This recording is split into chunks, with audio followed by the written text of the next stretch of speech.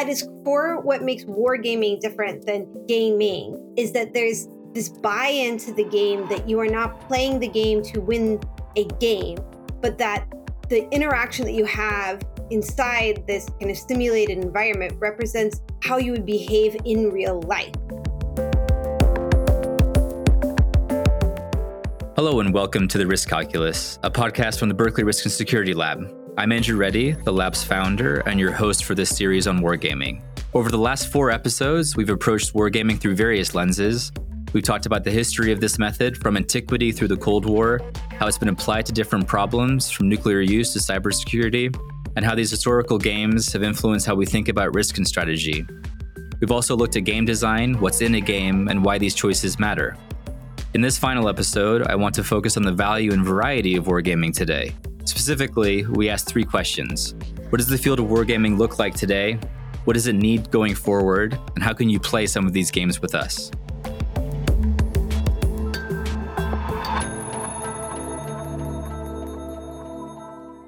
Today, we're delighted to be joined by Dr. Jackie Schneider, a Hoover Fellow at the Hoover Institution, the Director of the Hoover Wargaming and Crisis Simulation Initiative, and an affiliate with Stanford Center for International Security and Cooperation.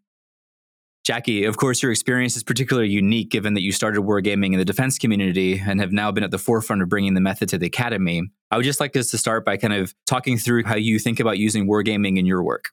Yeah, so the benefit of working at a place like the Naval War College is you learn, I would say, probably the best Department of Defense ways to run a war game. You get very immersed in the intricacies of building scenarios, building out players, the program management part of wargaming.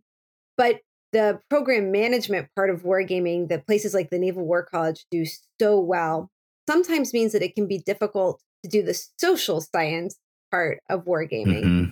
That's the ability to control the way you build scenarios and pick players and execute the game, to try and find, I'm going to say kind of a nasty word in political science, causal relationships, or get close. Get close to causal relationships. So when I left the Naval War College and came to Hoover and Stanford, it allowed me the ability to try and take what was a pretty amazing learning experience at the Naval War College and try and apply social scientific methods. So I generally ask questions where we don't have a lot of good data because it either hasn't happened or because they're horrific scenarios like nuclear war. And so we're glad we don't have the data. And so I turned to war games to try and answer some of the questions within that kind of novel scenario space. And what I've been trying to do is to introduce these 2 disparate, I'm going to say fields, but they're not really fields, these disparate communities to each other, which is on one hand, defense wargaming, which comes with probably a century of knowledge about what works and what doesn't in terms of games, and then introduce that to social science methodologies, leaning on, the work of experimentalists, as well as people who think through process tracing and qualitative methods, and try and marry the 2 so that we run rich, evocative, interesting games, but we're able to do it in a way that controls as much as we can for bias. Yeah, I really like that you noted both the kind of the experimental approaches, but also the more case studies, right? Like war games do provide us that really rich case data that you could go and, use for telling stories about how introducing variation in one particular game changes a particular result. And then, of course, couldn't agree with you more in terms of where this method is useful is where we don't have, a large amount of data already to go and use. So you've kind of already started addressing this, but are there research problems that you think war games are particularly well suited to? You mentioned a nuclear use case. Are there geographical contexts where you think they're particularly interesting, or other types of technological problems? So I think the logical subject matters are things that have to do with emerging technology and conflict, the kind of the futures world, or for technology that we really don't see used a lot in conflict, nuclear weapons being a really great example. So these are things like artificial intelligence, cybersecurity, hypersonic missiles. We're trying to understand how systems that we haven't seen fielded a lot might influence combat or might influence the chance for war. Because the chance for war is not something that we can simulate very nicely in a survey experiment, war games are probably a much better way of generating data. But I think that's like just the first logical place. I'm actually really interested in how games can help us understand human behaviors in a lot of different types of situations. So not just conflict or war, but thinking about human behaviors and how they affect democratic movements, how they affect decisions about economics. I think actually there's a great extension of work that can be done using war games to understand core questions about human behavior and group dynamics in all sorts of different social processes. Yeah, I like that. I mean, do you feel as if almost wargaming is kind of a pejorative label that's been given to the field and it doesn't actually need to be wargaming, it can just be kind of gaming methods writ large? Gaming is a better way to describe it than wargaming because I think wargaming takes it down a particular pathway. And our initiative is wargaming and crisis simulation because our director said, hey, I love this, but generally a lot of people think about wargaming as only wars. And if we extend it to crisis simulations, then you're thinking about something beyond just conflict. But if you call it just gaming, now you have to differentiate between so many other different types of games. And I think at its core, what makes wargaming different than gaming is that there's this buy-in to the game that you are not playing the game to win a game, but that the interaction that you have inside this simulated environment represents how you would behave in real life.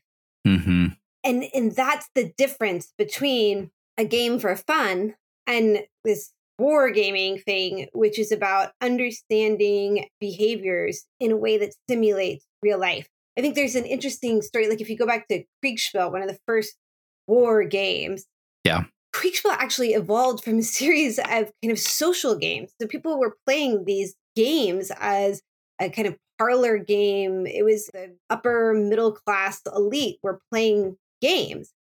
But then they realized, oh, what if I actually make these rules somewhat similar to how things happen actually in combat? Yeah, so, geography. Yeah, and they brought in these people who were military experts and they got them to build these really complicated rule sets that were basically these set of beliefs about how war would actually play out. And then they got it in front of these senior Prussian leaders.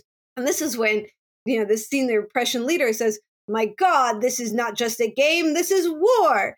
But it's because war games, they introduce this level of vividness and reality that invest their players in a way that make it more like real life and less like you're playing a game.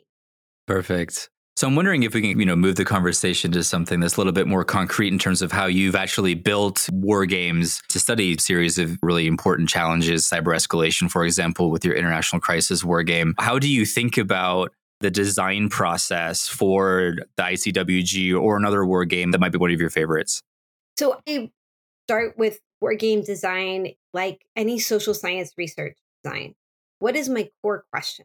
What am I trying to understand? And based on that research question, I'm going to build out my game. Now, this first game series, the International Crisis War Game series, we had a research question. We were trying to understand how cyber operations affected nuclear stability, and specifically how cyber capabilities to exploit nuclear command control and communications would affect decisions to use nuclear weapons at all or earlier or to take different counter-force campaigns.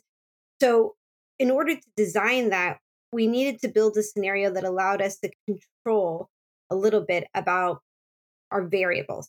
And so once I've determined what my variables are, then I go into designing a scenario and a game design that allows me to look at those specific variables. I know a lot of people, when they start a war game, they want to start with scenario. And I would say that's where you really get messed up because you start building all these details and they end up making it really fun to play, but may make it difficult for you to pull out those variables and look at those relationships afterwards. So we actually built it kind of in a quasi-experimental way. So we had controls, we introduced different treatments based on the cyber capabilities and cyber exploits. But in order to do that, we also made a lot of things really simple. We didn't have adjudication in between moves. We made it a hypothetical scenario. We had groups, but they were relatively small. So we made choices that gave up some level of interaction in order to be able to control, because our goal with the game was to run it as many times as possible to try and understand how iteration and heterogeneity in our population could help us move towards generalizability, or at least being able to say, this is not just the behavior in one game, but that this is a behavior that we see over a lot of different games over a long period of time and a lot of different characteristics of the population. I would love to pick up on that point around your design being abstract. It's something that we chatted with Ellie Bartels at Rand about as well. What drove that choice to be abstract from your perspective? We did this for a few reasons. One is we were talking about cyber and nuclear, and we find that those are two subjects where people are generally, if they've had some sort of experience working in these fields, they might be less likely to open up in a real world scenario because they don't want to reveal classified information that they may know. We also, the first iteration of this game was in a track 2 between two nations who have had a series of nuclear crises between each other. And we felt like if we have an abstract or hypothetical scenario, they're more likely to speak freely than if we give them a real world scenario. We also wanted to generalize beyond a specific incident. So our research question was not about how does cyber affect nuclear stability in a US-China scenario. It was how do these variables in general, separate of the context in which they're introduced, affect the nuclear dynamic. And so because of that, we thought abstraction was the right choice. Now, there's two critiques. One is if you pick an abstraction that you think is abstract, but it still leads people to think of a specific scenario, then you're not getting the goodness of abstraction, right? Yeah, not abstract enough. The second potential problem with abstraction is that players don't connect with the game in a way in which they are acting the way they would in real life, i.e., we are capturing general reactions to the scenario, but those general reactions are not specific enough to help us understand how players would react in a US-China scenario or in a Russia scenario. And, I think that's a problem that anybody who uses abstract scenarios is going to have. And so you just have to be clear about that when you're talking about how your findings indicate what the limits are about whether they are predicting future behavior. And what did you end up finding? Did the cyber capabilities end up impacting nuclear stability? Yes, but in a counterintuitive way. So we actually went into this game. We had a series of hypotheses, but the hypothesis that I thought was going to play out was that cyber vulnerabilities would make players feel insecure and lead them to using their nuclear weapons earlier. That's not what happened. In fact, what we found was that players tend to underestimate their cyber vulnerabilities and overestimate their cyber capabilities. So we found that what led to more nuclear instability was actually the introduction of cyber exploits. So telling a team that they have a capability to attack the opposite team's nuclear command control and communication. That would lead states to take more aggressive counter-force campaigns, to preemptively put their own forces on nuclear alert. And then states that had the vulnerability, but not the capability, what we found is they were more likely to move to automation or kind of this use of dead hand or lower levels of command to actually make nuclear decisions. The implication was that it was overconfidence in cyber that led to that could lead to nuclear instability and accidents. I really appreciate you taking us through kind of one of your example game designs and demonstrating how it's contributing to kind of an active debate that's happening inside the scholarly literature. I think it's one of the best examples that we have of linking the wargaming method to the way that we think about doing this work as scholars.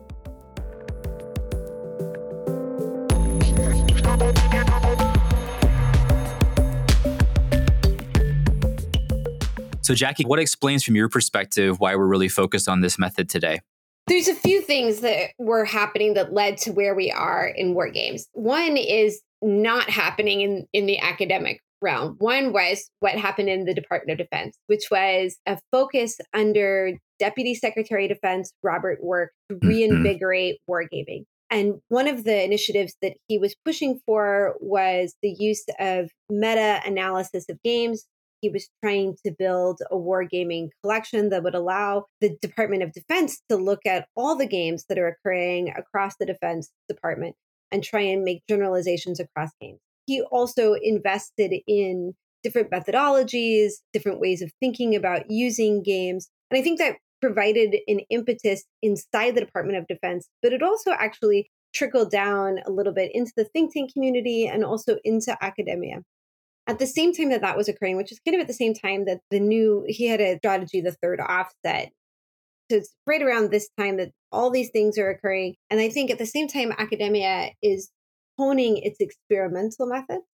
And so you have a rise in an understanding about how to use experiments within international relations.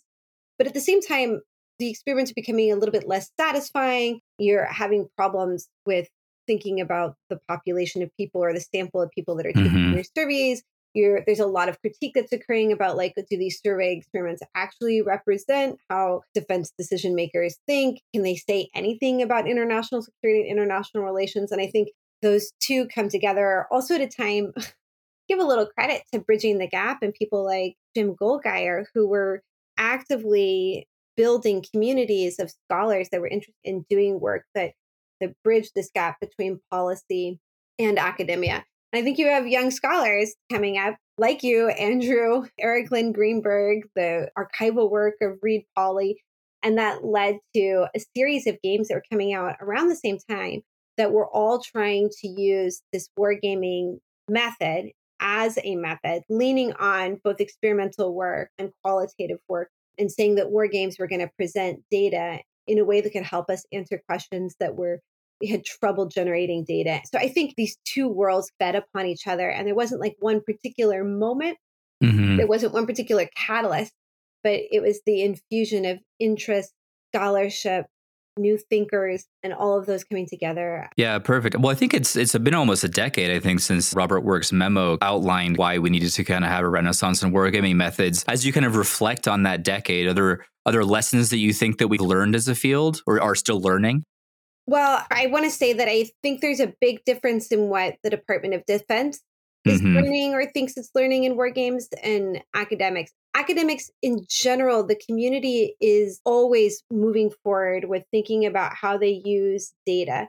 And so you see that thinking about using war games as data, I feel like that's maturing at perhaps a quicker rate than what's happening at the Department of Defense. Probably because we don't have a lot of people that have high stakes in the game. So you're building a brand new, potentially, set of communities. The bigger trouble in academia is figuring out how this method is different or the same or better or not as good as existing data methods. I think we're learning a lot in that way. So I will say, when I started working in this particular war game series, I thought that my value add was going to be quantitative. That in running the games many, many times, I'd be able to actually say something quantitatively that would help us move wargaming to the next level.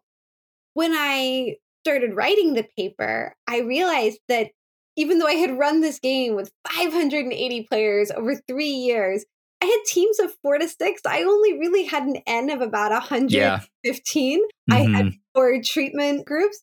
So now I'm looking at, basically groups of 20 to 30 that I'm comparing. There's actually not a really great quantitative thing here. Basically, I would describe my work as a bit of qualitative plus, because what I realized was I had these numbers, which was helpful for framing and understanding the outcomes, but they didn't really explain why we got to the outcomes. And it was the qualitative, how people filled out their response plans, all the extra information they gave in surveys, that actually was the value add of the war game. And so I'm coming around more and more to how games provide that, not just how we can use games to provide more ecologically or externally valid quantitative measures, but also how the richness of games and that, like, putting people in a room together for, 3 hours and then seeing what they say, how that actually can give some really amazing insight into human behaviors.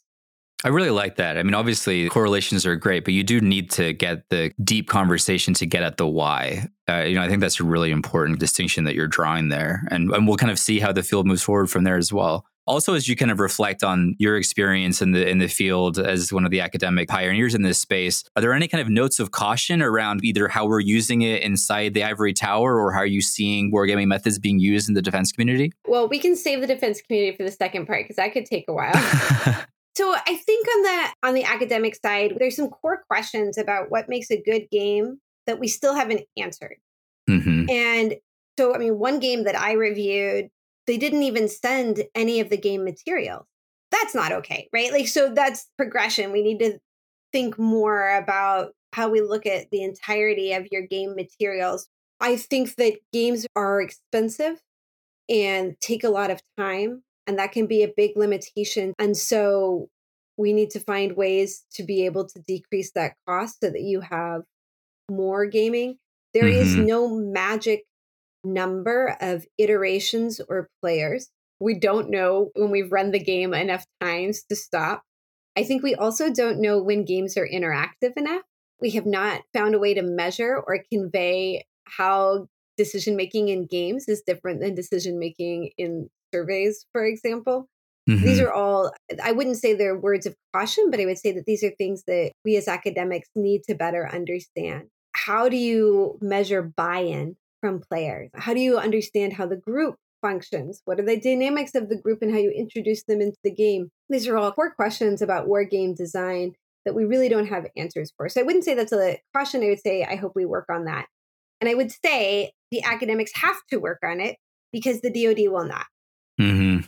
What the DoD is kind of designed for is to build games that make the person who are paying for the game generally happy.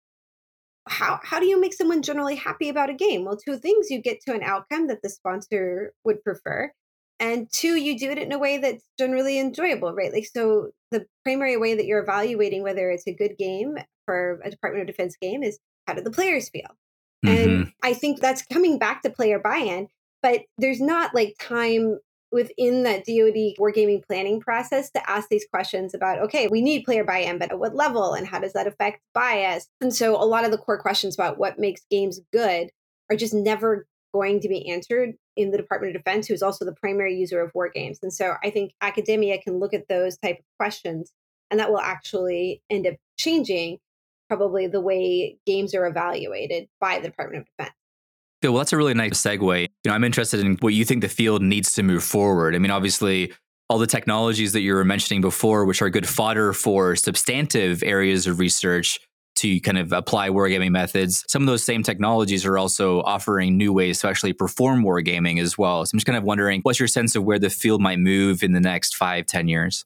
So, I mean, the first thing is, as you highlighted, I really feel like we only ask almost the most expected questions out of war games. And I hope that they move from something that is entirely looking at war and look at larger social processes. So that's where I hope the field moves. I also see a lot of goodness in bringing in younger academics, graduate students, assistant professors, people who are kind of coming up in their career.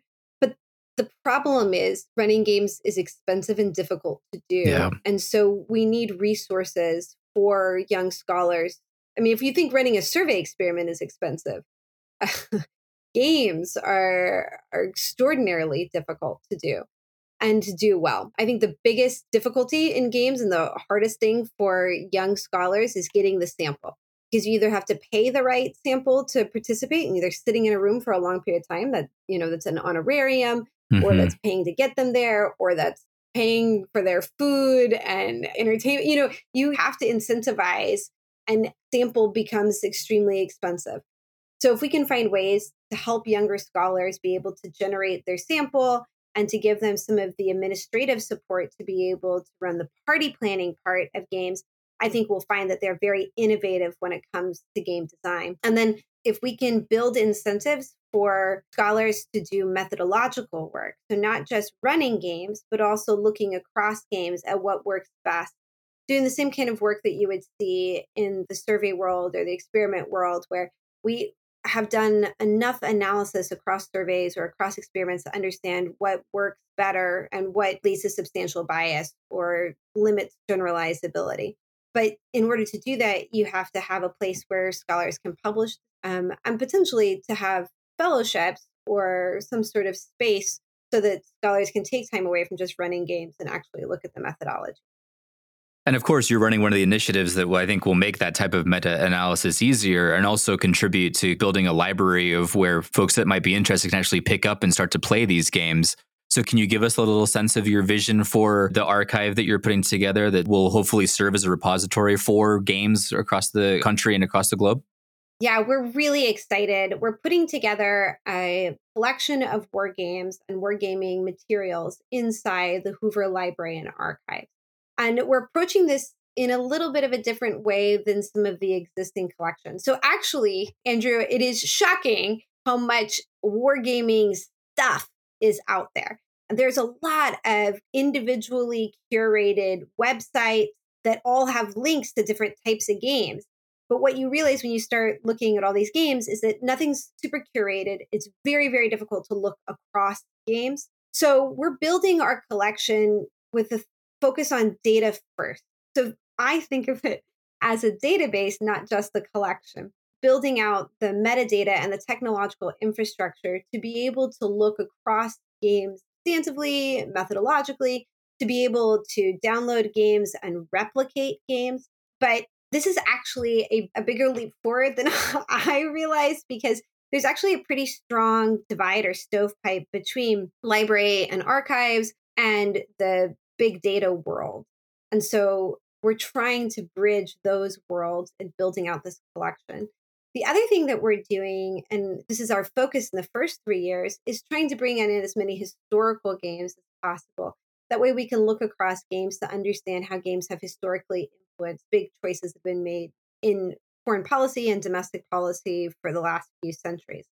So bringing in all these materials so that people can run games, people can analyze trends, people can look at specific games to understand how those games influence historical decisions, and ultimately, hopefully, to make games better. Yeah, and you've got big supporters over here across the bay in that endeavor as well. So beyond folks following the development of that archive and database at Hoover, just a last question from us. If you were to give advice to somebody just starting out in the field, where would you send folks to kind of learn more, whether it's a particular article or a book that you found particularly inspirational as you kind of launch your journey in wargaming? Well, this is horrible. I'll promote myself, but I'm going to promote my co-authors more. So Perfect. I've been really inspired by working with Eric Lynn Greenberg at MIT and Reid Pauli at Brown. We have a piece in the European Journal of International Relations that talks about how to use war games in terms of designing war games to generate data, and also how to think about wargaming data as a piece of novel data. And I think it's useful. Eric, Reid, and I came up with a bit of a how-to say, okay, you want to run a war game. Here are some steps and questions that you need to ask when thinking about the types of rules, the types of players, the way you collect data. So I'm going to put a little plug in for myself in that paper, because I think it can be helpful for people thinking about how to use data and how to design games. And then lately, I've been doing a lot of work thinking about how games influence foreign policy and their role in history. And I just want to recommend an oldie but a goodie, The Bomb and the Computer by Andrew Wilson. And then a new one I just bought, War Games, The Secret World of the Creators and Policymakers Rehearsing World War III Today. And this is by a guy named Thomas Allen. And it has a lot of the more contemporary war games that have been run in the Department of Defense. Perfect. Does sound great. Jackie, thanks so much for joining us. I really appreciate your time. We'll include your suggested literature in the show notes, and we'll also post a list on BRSL's website. Although we've reached the end of our first mini-series, this is only the beginning of the Risk Calculus. In future seasons, we'll be digging into other aspects of our work here at BRSL, from industrial policy to AI regulation. And for those of you that have made it the full way through the season, you'll know that we've left plenty of meat on the wargaming bone, so I'm sure we'll have a second series on wargaming as well. I hope you'll join us for that. Thank you, Dr. Jackie Schneider, for joining us. Thanks to Andre Anderson and Citrus, our recording studio hosts. And special thanks to our amazing producer, Jane Darby Menton. And finally, to all of you for tuning in. Until next time, I'm Andrew Reddy. You've been listening to The Risk Calculus.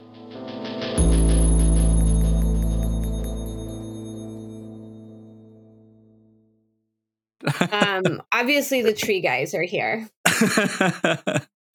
No worries. And I don't know how to make my dog stop barking, because he is legitimately barking at people at our house. It's okay. Should we give him like a second? Let's come back and try this again.